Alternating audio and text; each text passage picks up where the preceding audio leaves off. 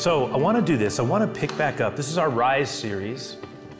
And I shared last week a message on the healing of the lame man. And the man who was born lame and healed in Acts 3. And I want to review that and sort of complete this because there's a second part to it that I want to share.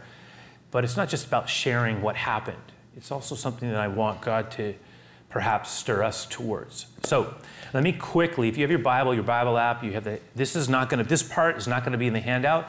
I did ask them to scroll it. I'm going to reread verses 1 through 10 from Acts 3. Okay, this is to reset from where we left off. I'm just going to mostly read it through. It says, "Now Peter and John were going up to the temple at the hour of prayer." It was the 9th hour.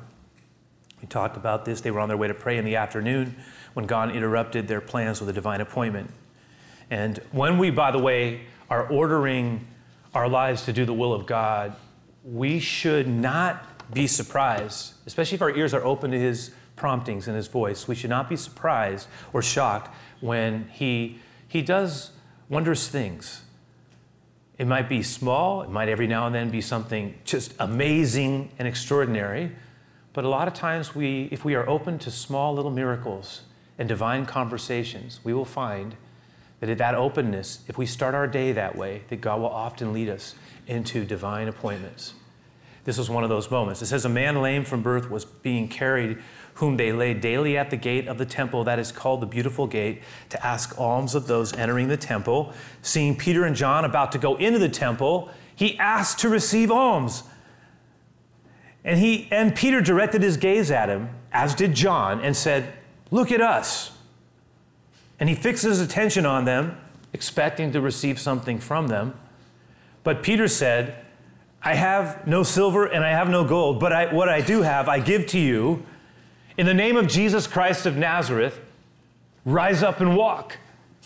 And he took him by the right hand, and he raised him up, and immediately his feet and his ankles were made strong. And leaping up, he stood and began to walk and entered the temple with them, walking and leaping and praising God.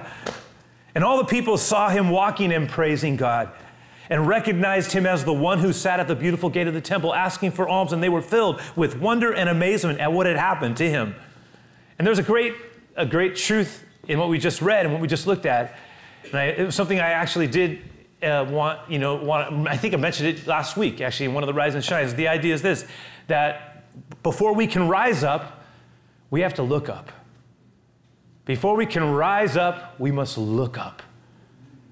And this is a great, simple, but profound spiritual truth, that there are things that we come to in our lives that how we choose to position ourselves will make all the difference. If we choose to look up, listen to what I'm saying, where we look makes all the difference, doesn't it? It makes all the difference.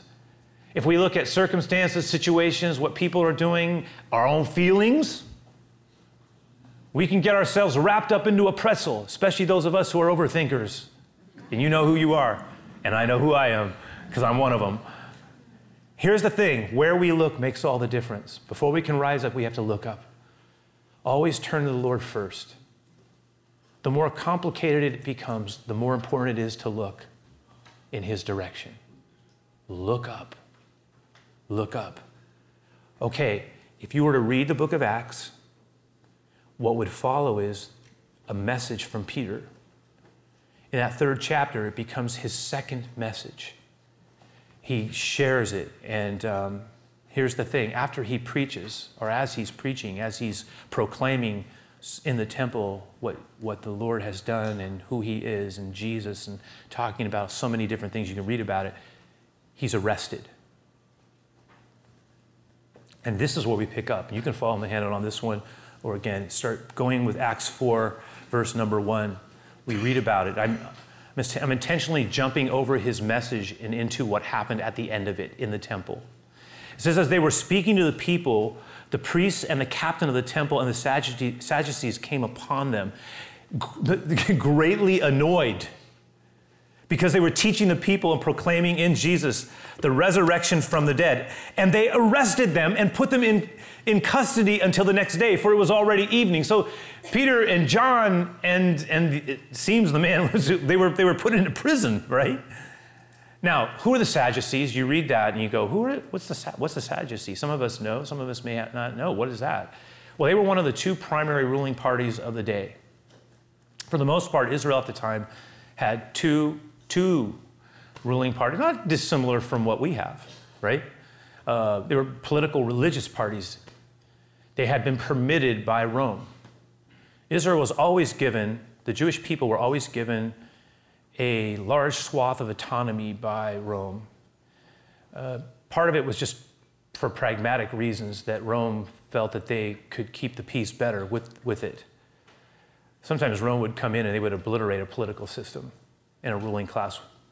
But in this case, the Jewish people were given more room. They had two religious parties at the time of Jesus, the Pharisees and the Sadducees. Some of us will remember that one of the Pharisees at this moment was a younger man, not a young man, but a younger man, who was being trained under one of the greatest Pharisees of that day, a man named Gamaliel. That man's name was Saul, who would later become Paul. He just didn't know what was going to happen in his life yet, and nor did anyone else.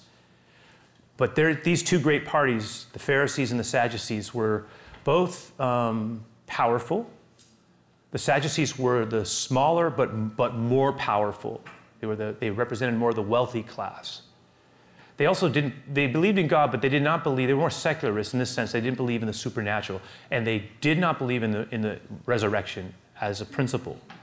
Whereas the Pharisees were more intertwined into the scriptures. And they did believe in God's miraculous movement. And they had actually a tension point with the Sadducean party, ironically, over the issue of resurrection. Like, what happens to you after you die? So this is just to be aware of that, because when these authorities heard the ruckus that was being made by the healing of the lame man, and then the ensuing message of Peter that was proclaiming the resurrection of Jesus from the dead, they were irritated, disturbed, or as the scripture says, greatly annoyed at it. And so the temple authorities had all three of them arrested. Now, you wonder what went on in the mind of Peter and John that night. When Jesus was on earth, this was the treatment he had told them they would ultimately receive. And now it was actually happening. For Peter, it must have been a kind of full circle moment, a redemptive moment, actually, right? Remember what had happened earlier? He had told Jesus, I am willing to go to prison and die for you. I am. But he had denied Jesus. He had renounced him, emphatically broke with him, much to his shame. But now, months later, that vow was now being fulfilled.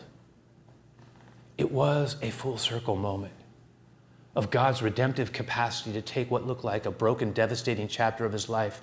And by the time the Lord was done, Peter was now becoming the man that Jesus had said he would be, a rock that could be built on. The satisfaction of that thought, whatever anxiety for the morrow, must have been to him a gift unparalleled as he closed his eyes. I think he slept well in that prison cell. Verse 4. But many of those who heard the word believed, and the number of just the men alone came to about 5,000. On the next day, the rulers and the elders and the scribes gathered together in Jerusalem with Annas the high priest and Caiaphas and John and Alexander, all of who were of the high priestly family. You're getting specific names. It is embedded in a historical context. And when they had set them in the midst, they brought them in. They inquired, by what power or by what name, authority, did you do this? Now, okay, let me lay this out foundationally. This group that assembled was known as the Sanhedrin. The body that was the governing body, again, allowed by Rome, centered in Jerusalem, and specifically interested in the temple. This body consisted of the elite and the most highly regarded of all Israel. Historically, it represented, I just want us to understand where they were being brought in front of. Historically, it represented the 70 elders who were chosen by Moses in the wilderness in his administration of the Exodus march when they left Egypt. The high priest would preside, and around him in a semicircle sat the leads of the 24 priestly classes, the doctors of the law and the fathers of the ancient Jewish family. So this was the group that Peter and John were being brought before, as well as the man who evidently was healed. And now, remember, this was the same governing body that just a few, days earlier, couple of months earlier, had deftly maneuvered to have Jesus turned over to the Romans, right? So it was just a few months earlier that that same group had done that. Now in the same chamber, they are preparing in their mind to stamp out once and for all this Galilean heresy, right? Note how they went about their business. It would have been foolish to debate the miracle. The man stood right there. What could they do about it? Nor would it have been prudent to challenge the disciples on the issue of the resurrection, which Peter had been proclaiming, because the resurrection of Jesus is what Peter had proclaimed. But remember what I told you earlier, the resurrection conceptually in that day would be like a polarizing issue today. You can think of some of the most polarizing issues at a socio-political perspective, out of that a religious layer or a moral layer, and you get an idea of what was going on here. If the Sadducees decided to make the issue around the Peter and John proclaiming the resurrection of Jesus, they would have polarized that body. They would have put a tension point between the Pharisees and the Sadducees, which they didn't want. So they held back, and they took a very different tack. No, the way to approach was clear. They would go in this way. By what power or by what name have you done this? How did you? Notice, not did you do it, not about what you've been saying about what the power behind it, but in terms of the resurrection issue. No, what is the name and the authority? By what power or by what name did you do this? It was a subtle and strategic question. I know we look at it and we go, what are you talking about? It is, because to attribute the power to God would have been safe and acceptable. But to attribute the miracle to, say, some other name or entity would have made them vulnerable as heretics and sorcerers working with dark spirits. Here's the thing. That simple, subtle question was a potentially deadly and devastating question. It was a deadly accusation as well. The seriousness of their dilemma apparent in light of what they had already done to Jesus, right, was obvious. What am I saying? Peter knew, as did John, this group was not afraid to pull a trigger. Every step now was a treacherous one. What would they do? What would they say? Would they back away? How would they answer the question? It didn't seem to faze Peter one way or the other at this point. It's almost like he had crossed that bridge already. He wasn't going back. For some of us, there are moments in our lives where we decide, finally, once and for all, I'm crossing the bridge with Jesus and I'm not going back ever to what I was, ever. It is gone. Peter's failure and his recovery had been so intense and so pronounced, so real. He was afraid of nothing at this moment. And look what happens. It says then Peter, look at verse 8. It says, Peter, filled with the Holy Spirit, said to them, rulers of the people and elders, if we are being examined today concerning a good deed that is done to a crippled man, by what means this man has been healed, then let it be known to all of you. Now, why? Peter is now talking in front of very powerful people. Men who have the ability, and he steps out and he says, let it be known to all of you and to all the people of Israel that by the name of Jesus Christ of Nazareth, and then whom you crucified. Now, they didn't literally crucify him, but they delivered him up to be crucified. It was a joint effort. The Romans were also, they did it. They killed Jesus. But it was an entire cooperation of powerful forces at work. This same Jesus whom you crucified, whom God, by the way, has raised from the dead. By him, this man is standing before you well. And look at this verse. Has even more meaning for us as a church. You'll see why. This Jesus is the stone that was rejected by you. I'm telling you, the builders, which has become the cornerstone. And there is salvation in no one else. There is no other name under heaven given among men whereby we must be saved. Amen. It was a stunning response. Not one that they were prepared for. They were not prepared for that. Now when they saw, look at verse 13, just two left. Now when they saw the boldness of Peter and John, they perceived, that is, they were trying to work it through, that they were uneducated, common men. They knew that. And they were astonished. They were shocked at the tenacity, the language, the presence and the tone and the conviction that was being given. It says they were astonished and they recognized that they had, well, look at that they had been with Jesus. Verse 14, but seeing the man who was healed standing beside them, they had nothing to say in opposition. Nothing to say. What is here for us? What is here for us? What are they going to say? What is here for us? A couple of things. First, what do they take note of? Their boldness, the strength of their response, the absence of their fear. And it made me wonder, and I want to ask you a question. Are there areas where we, you and me, are being asked to be less, and put this up, to be less afraid and rise up in boldness on behalf of Jesus? It's a question that I'm asking. I'm not talking about being obnoxious or insensitive or discounting the protocols of the working culture. I am talking, however, about refusing to be intimidated by peer pressure and silenced in our confession. We can share Jesus in appropriate and respectful ways, and we have to if we truly love him. Paul said, I am not ashamed of the gospel of Christ. It's the power of God that can change a person and save them. We are to live out our faith in Jesus and invite others into life with him. But at a more personal level, do we have conversations with people about Jesus? Or have we been, for whatever the reason, silent? Some of us need to connect the dots. We need to let people know the why in our life. It's all there but the why. And to connect the dot to the Lord is what brings a different kind of expression to it.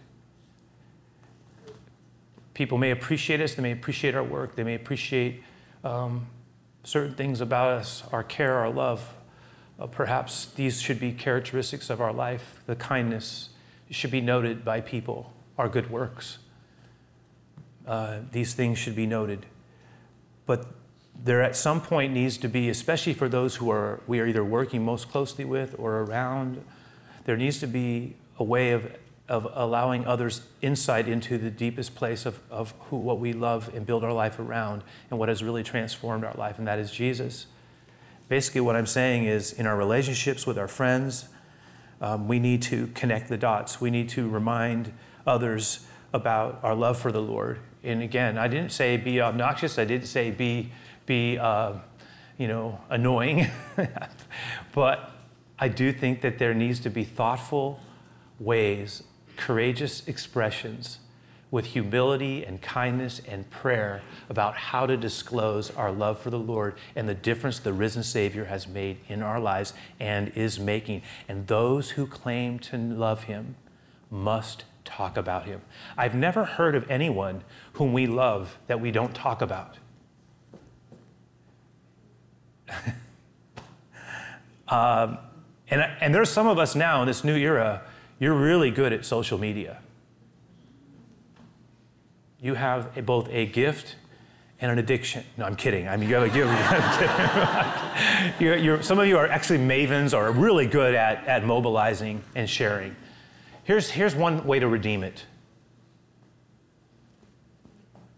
As we were talking about it, is find strategic ways to display your love for the Lord appropriately within the framework of your communications.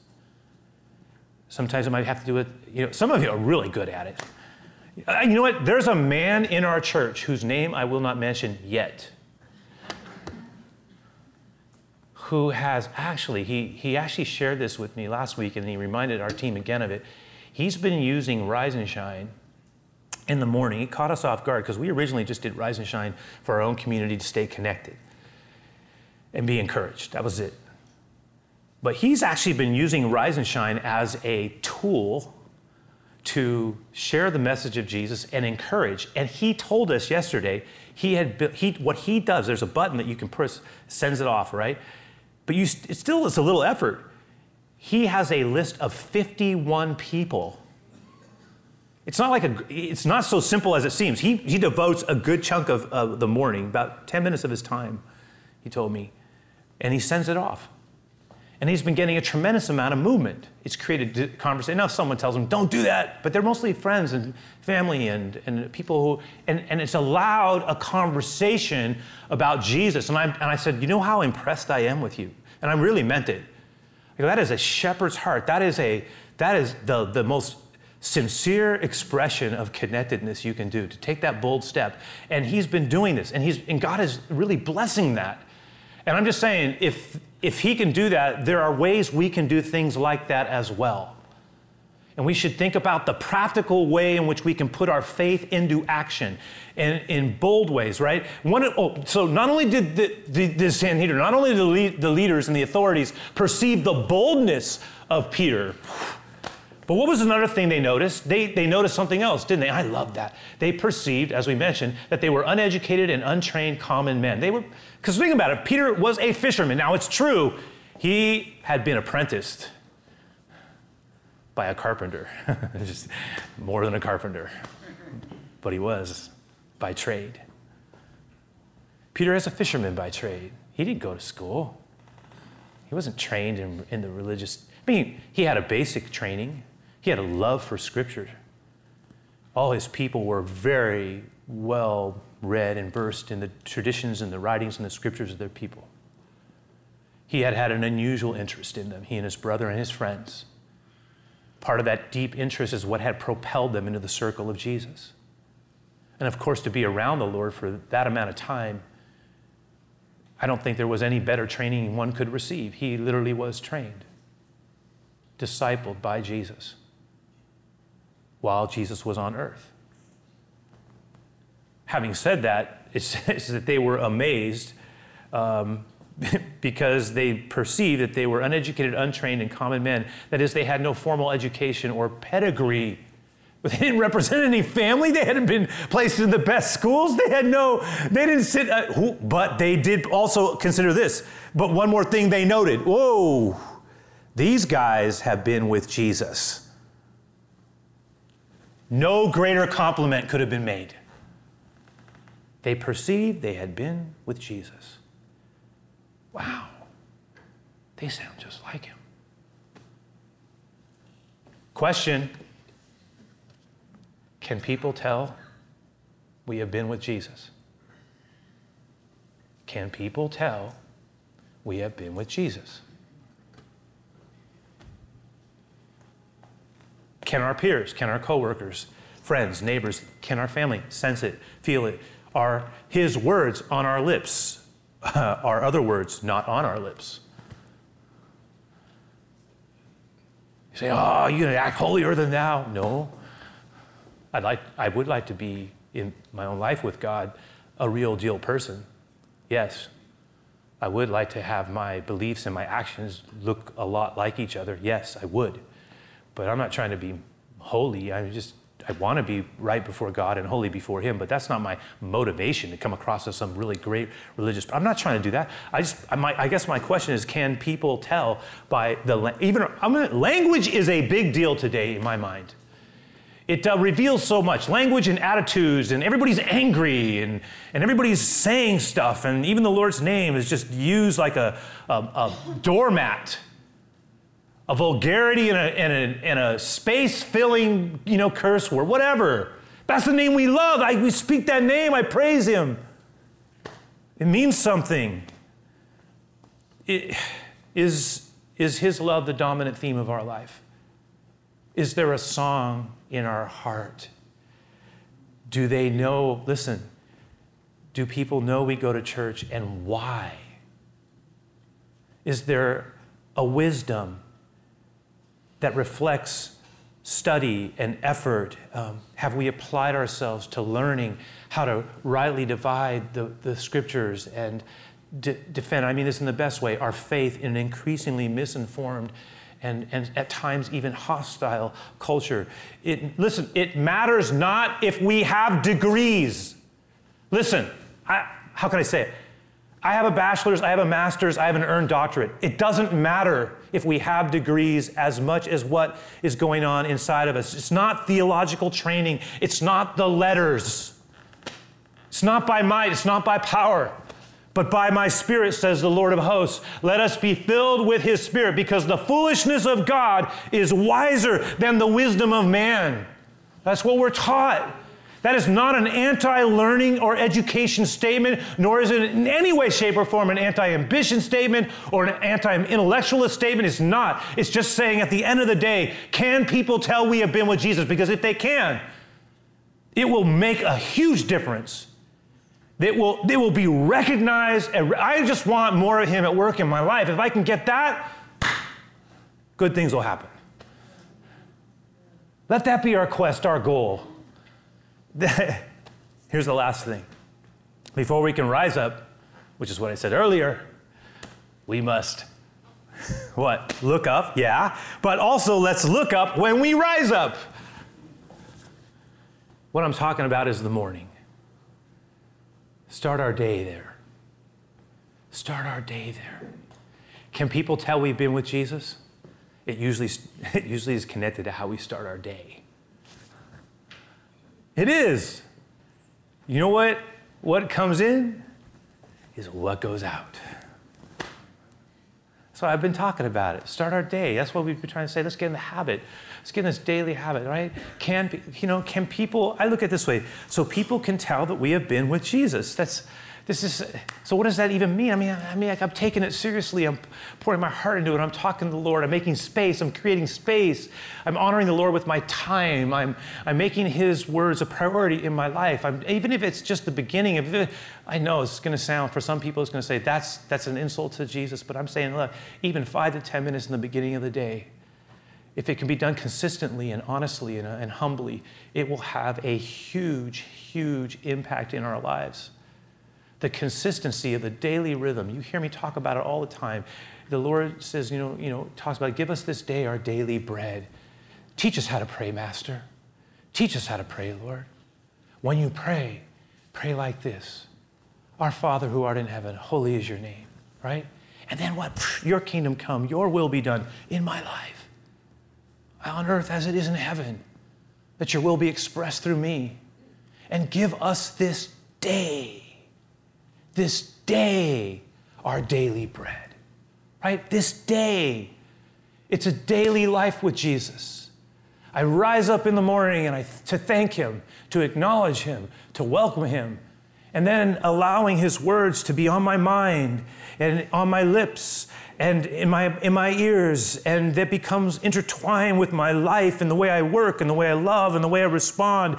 And then say, Lord, give me eyes to see, and let me be open to the divine adventure of faith, where I never will know on a given day what is about to change a life, a person, a situation in me. I'm cooperating with a grand theme that will go far beyond even my own life. God, remind me of that. The way of Jesus was never meant to be anything but alive. Because wherever, my wife will say to me, it's interesting how wherever light is, darkness is chased away. Wherever life is, death must flee.